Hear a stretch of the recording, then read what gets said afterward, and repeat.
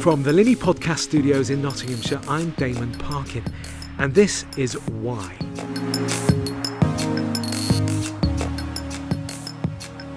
Join me on adventures in creativity and insight. We'll encounter filmmakers, artists, designers, academics and others as we explore what's new and what's next.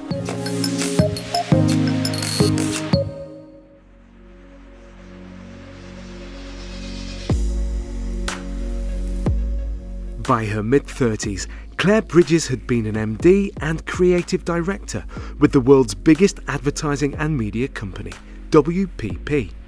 Today, as an educator and author, she shares her 2 decades of experience at the creative coalface as the founder of Now Go Create, a consultancy that champions creative democracy. Claire believes that every one of us is creative. We just need to identify, unlock and deploy our potential. So, at the dawn of the new decade, make it your resolution to forge a fulfilling future with Claire's guide to unleashing your creative creds.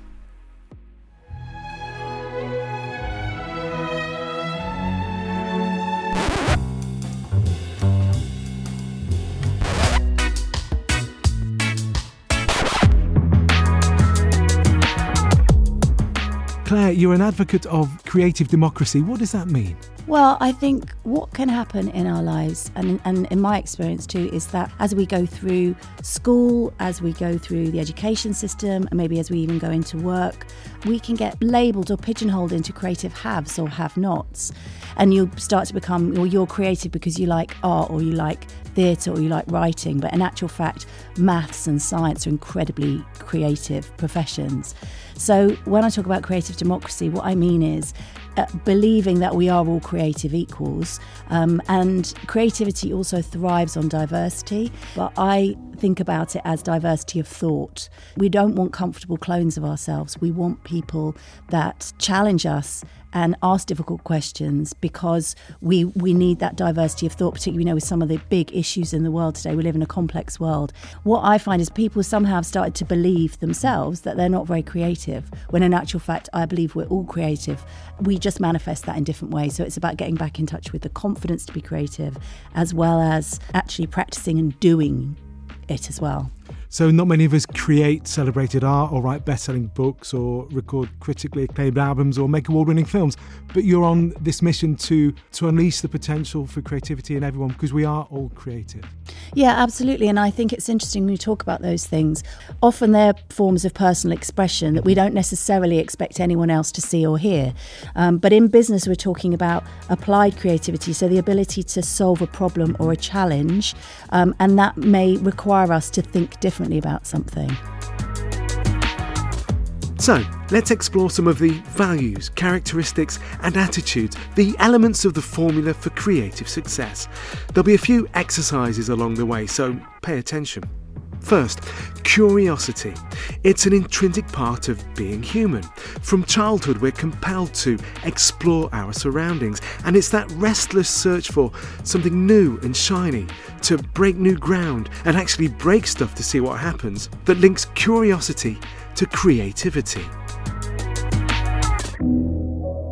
What you notice amongst people who manifest creativity in whatever way, shape or form that might be, is that they are curious about the world around them, and they're curious about human beings, curious about how things work, and curious about finding different ways to do things. And I think without curiosity, it's very hard to fuel your imagination. And of course, your imagination is so key to doing things in a way that haven't been done before. Your imagination, your curiosity is linked to imagination, and our imagination is a superpower. We're able to imagine, walking on the moon. We can imagine things that don't exist yet.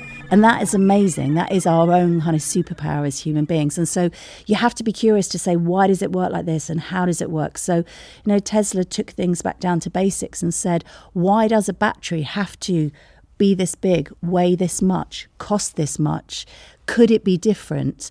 And I think it's that challenging the basic assumptions of things, which is what moves us on as a human race and also as individuals in our day-to-day lives. If we're not curious, if we don't ask those why questions, then we'll never get to the answers. the why. It's what this podcast is all about. Now it's time for you to demonstrate your capacity for curiosity with an exercise encouraging you to reflect on your past as you look ahead to the new decade.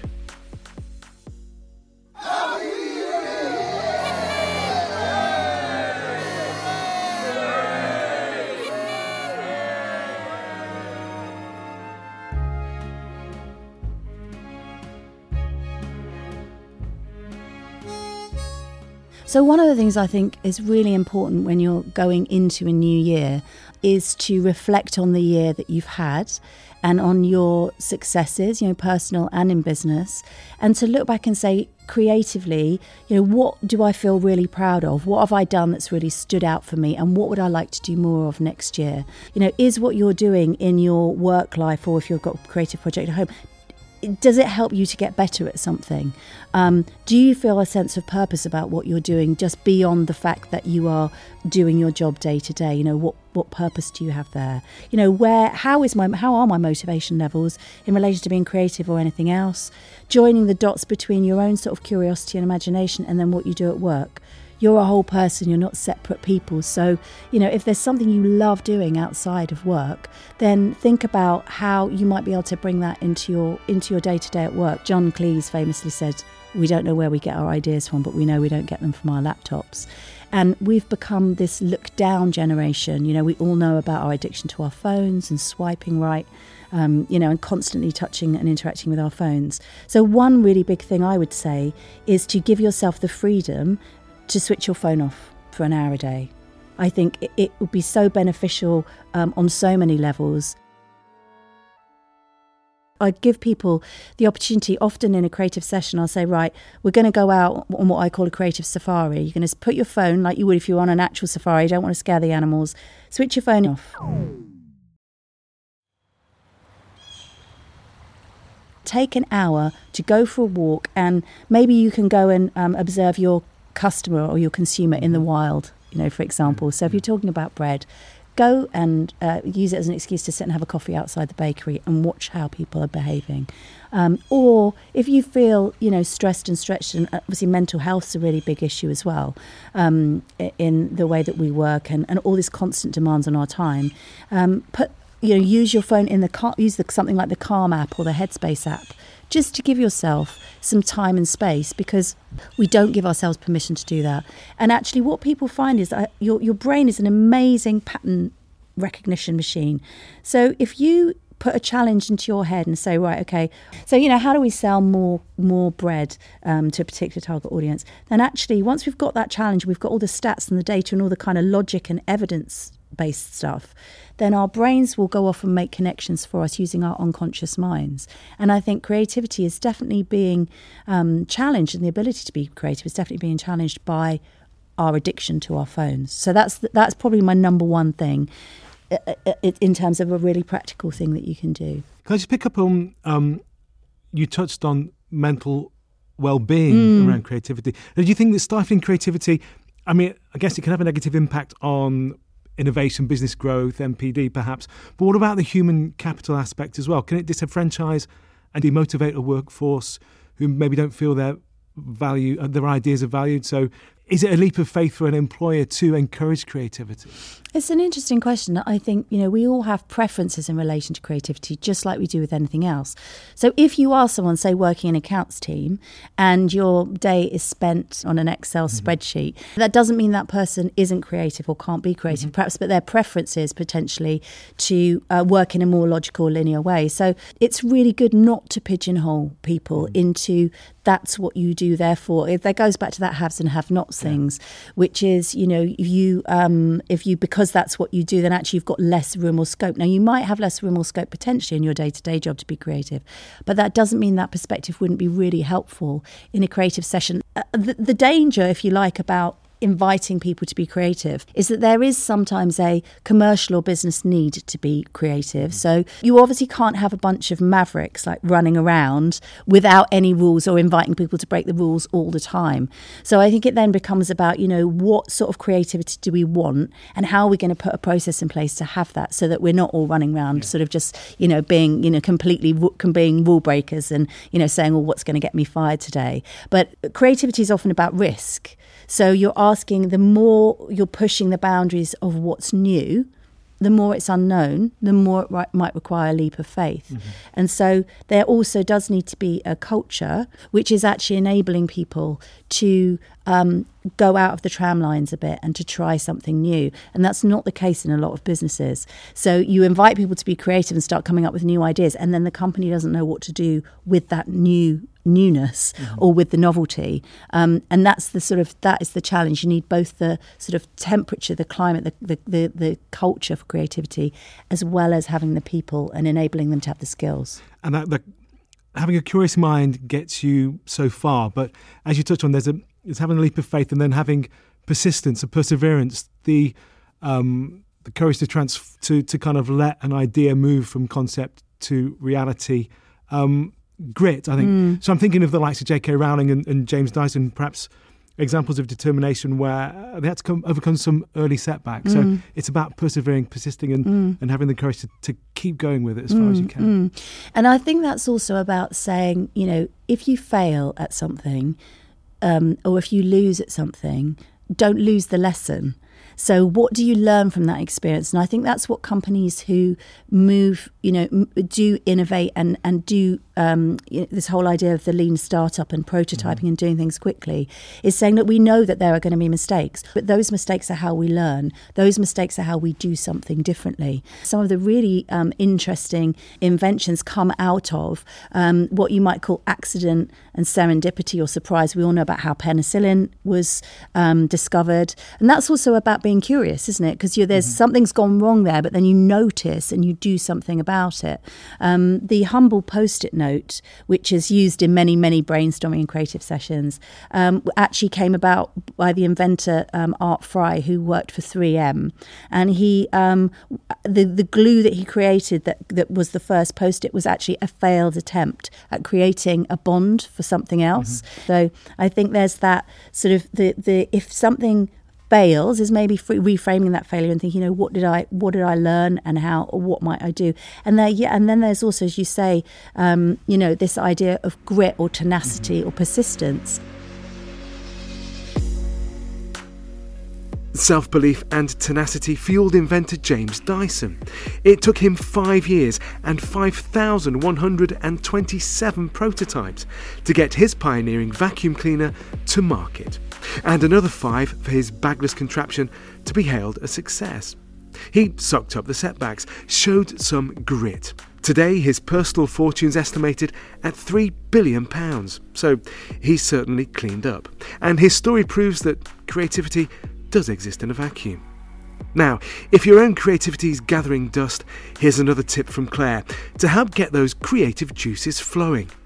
Steve Jobs famously said, creativity is just joining the dots. And I think for me, it is about if you're asking yourself or other people to be creative, it is about constantly topping up that kind of freshness store cupboard for yourself and for other people, and having more dots to join, having a broad frame of reference on the world. But it's also about stimulus. You can't expect to just get people to walk into a room and say, right, okay, well, today we're going to talk about, how we sell more washing powder. That's what we're going to talk about. Now, who's got an idea? Whatever it is you want people to think, or brief them in advance. And then invite them to go out and say, in the wild, actually go in and observe and empathise and see what people are doing. So we touched on grit and determination. And a great example of that, I think, must be somebody like J.K. Rowling, who was rejected by publishers. But also that brings in the element of self-belief. She believed that Harry Potter was a terrific character, that it was a great story. And self-belief is something, how do you install that? Or how do you find that self-belief that you are a creative person? Where does that come in? Well, it's a really interesting question, and it's not a simple one, because our beliefs about ourselves are a huge soup of things that we're saying come from our childhood, our parents, our teachers, our colleagues, all of those things. We have all got an inner critic in our heads, right? Arianna Huffington talks about the unhelpful roommate in your head who kind of wants to sabotage things.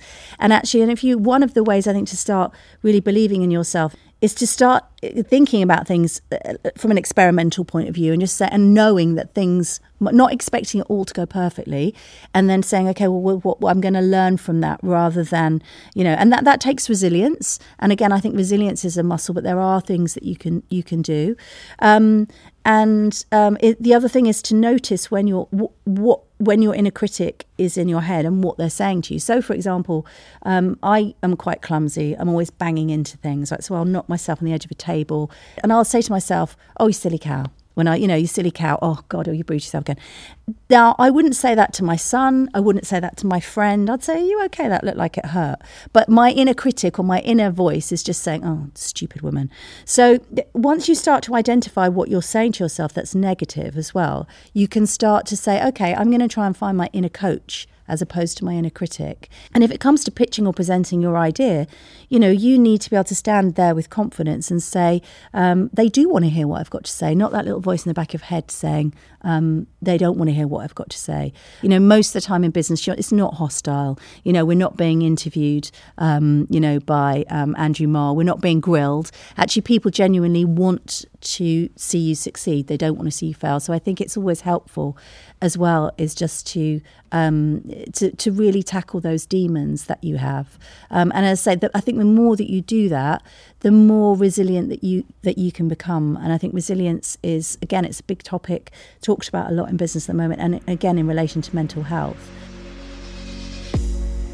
I think Claire's message here is, don't fear feedback. Canvass opinion, often.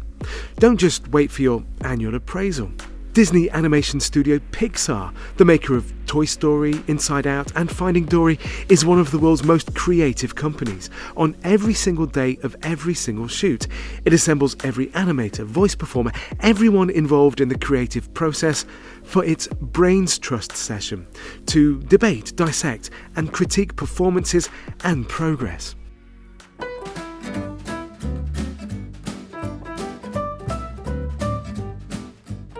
Pixar, obviously one of the most creative companies in the world, they get together at the end of the day and they just talk about what has gone really well on whatever animation they're making, whether it's the voiceover, the animation, the storyline, any of it. And they give each other, honest feedback. And they do it so often and with candour that it's not a blow to each other, because they know what they're doing it in the spirit of. They're doing it in the spirit of making the best movie that they can. I think there's something we can learn from that, which is not to be afraid of feedback and not to be afraid of giving feedback, but in the spirit of making something better. I am going to get on Andrew Marr and you, because you've got personal earlier. You were a creative leader at a fairly young age for a major international organisation. In terms of your self-belief, did you have a crisis of confidence saying to yourself, I'm not a creative person, what am I doing here? Hell yeah. Before I got into that WPP agency, so in that job I was in a managing director role for 5 years before I then moved into a creative role.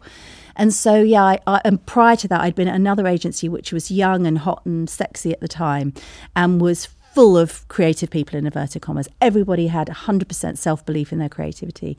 And interestingly, when I was brought into that business, I was not viewed as very creative. I was viewed as much more of a suit, because I'd come from another WPP business in a director role, come into that business to give it some structure. But then when I left that agency and went into a more corporate environment again, suddenly I was the whizzy-bangy creative person. So that just shows you the kind of the labels and the power of labels.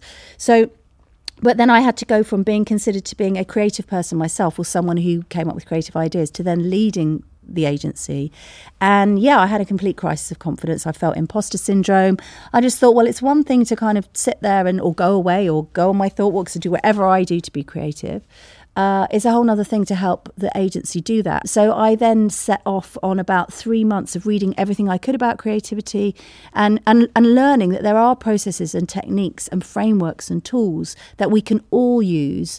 And I think now it's 10 years since that happened. And then I left agency life, and then I set up Now Go Create Now to help other people be more creative. I think the world has actually moved on a bit actually since then from this kind of idea of, in an ad agency, the creative director or ECD is like the kind of rock star, and everything goes through them and they are the creative genius, and the rest of us somehow have to sort of bask in his or her glory.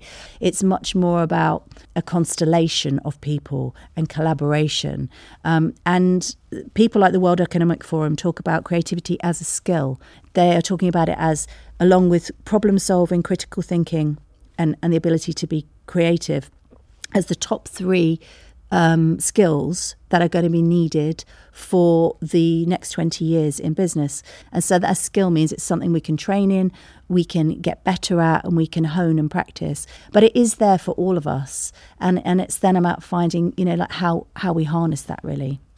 As you say, the road to creative success is littered with crappy ideas. Yeah.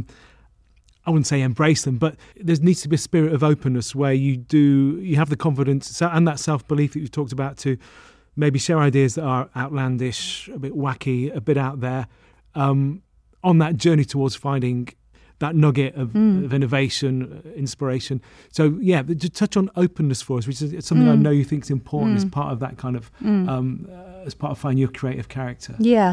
So openness is obviously one of the big 5 personality traits. When we talk about openness in relation to creativity, we're really talking about openness to other points of view, openness to working differently, openness to thinking differently, openness to doing things differently. And whilst we might like to say, I think I'm open, I'm open to ideas, what we can start to do is, whilst we think we're being open, is that actually technology is enabling us to get sort of narrower and narrower into a kind of echo chamber of people who think like us, people who have opinions like us.